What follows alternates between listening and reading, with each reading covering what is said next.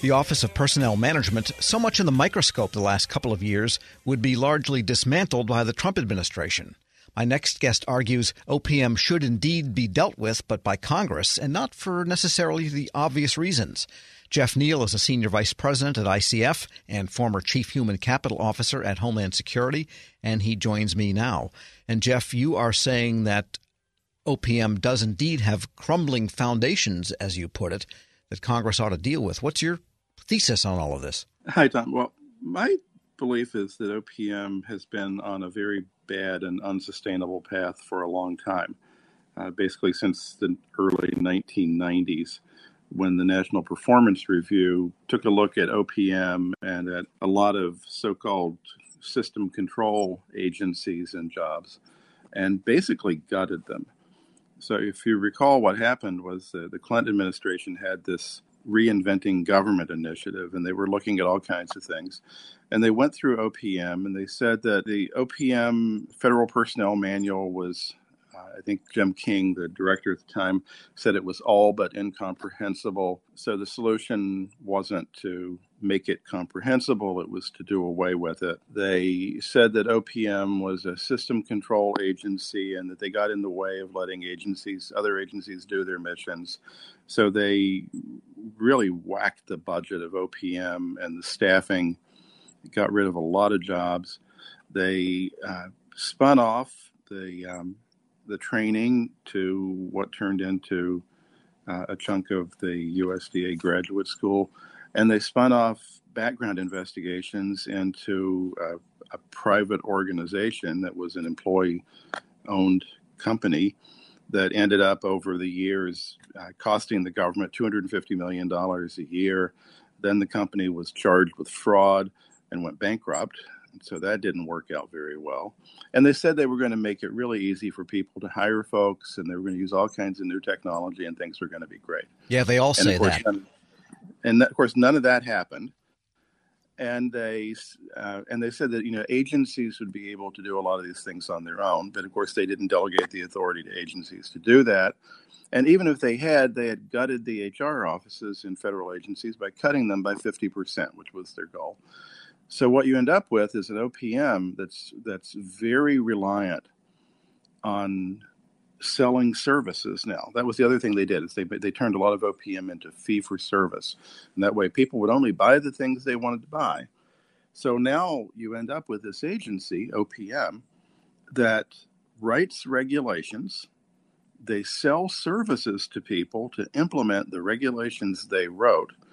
And then they provide oversight, Merit Systems oversight, to the agencies who are using the regulations that OPM wrote and sold services on. And so, it's pretty easy to figure out that that's an organizational conflict of interest that was built into the system at that point.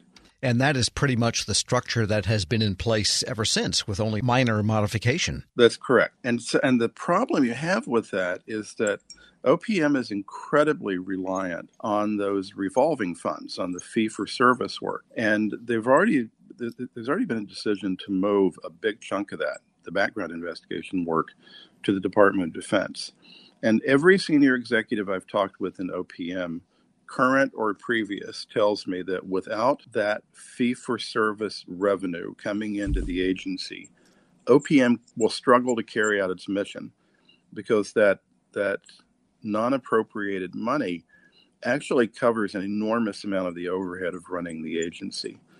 And so for years, they've been telling me, look, if we lose the revolving fund money, we can't carry out the mission of the agency. And so what's going to happen is $1 billion is going to leave OPM, leave the revolving fund, and go to DOD. The proposal is to move a lot of the rest of the revolving fund money to GSA this year, and then OPM is left unable to carry out its mission. So my belief is that OPM definitely needs to be reviewed by Congress, and they need to do something with it. Sure. They either need to decide to move it, or if they decide to keep it where it is, they need to decide to fund it appropriately so it can actually carry out its mission without going out hat in hand and selling its services to other federal agencies. We're speaking with Jeff Neal, Senior Vice President at ICF and former Chief Human Capital Officer at Homeland Security. But say it was funded and that need went away, would the funded entity be effective and useful to federal agencies? I think it could be. OPM, before the National Performance Review gutted it, was actually a pretty effective agency. I recall when federal HR people would call OPM all the time to talk about issues and how to fix things and how to interpret regulations. There were experts there you could talk to.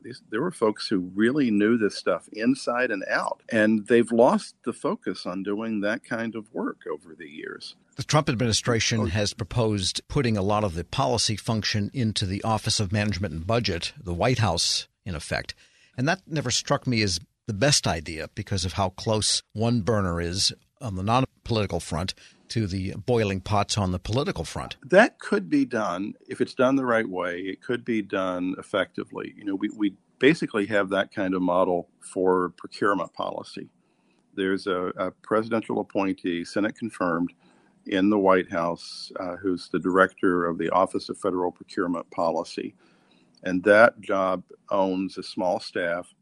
And then they work with a group at GSA and at DOD and a couple other agencies to actually write federal procurement policy. But my worry on what the administration's proposed with OPM is they're not putting enough policy people in OPM.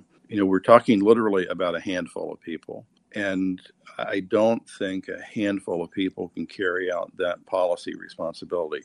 If they moved a group of 20 or 25 really capable HR policy people into the White House, they might be able to pull that off and actually make it work effectively. And when I say that, a lot of times people, when they've heard this proposal, they say, well, this is just the Republicans trying to gut the civil service. Not really. The Clinton campaign talked about the same idea of basically doing away with OPM and putting a lot of the work in GSA. And the Obama administration talked about doing away with OPM and putting a lot of the work in GSA. So a lot of people have recognized that there are issues with OPM, and they keep going back to the solution of, well, why don't we just put a lot of this stuff in GSA? So that idea has come from Republicans and Democrats alike. The Democrats won't admit it right now, but Democrats have talked about the same idea. So they shouldn't make this a partisan issue. They should make it a good government issue and look at what is the best way to get the work of OPM accomplished. If I were king of the world, I would keep OPM as a freestanding agency. I would adequately resource it, and I would get rid of all the fee-for-service work so they're not having to sell services and then oversee that work through the oversight process. But at least somebody needs to look at how OPM is funded. If it's not changed, if we just take OPM and move most of it to GSA and a tiny bit to the White House, that doesn't solve the underlying funding problem.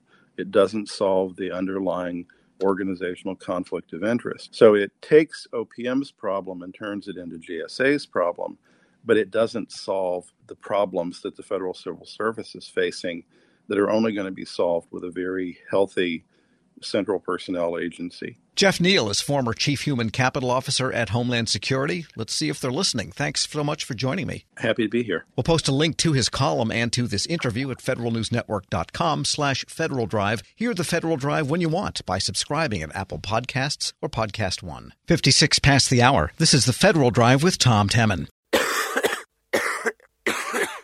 Cough and cold season is here. Introducing Ricola Max Throat Care, Ricola's most powerful drop yet.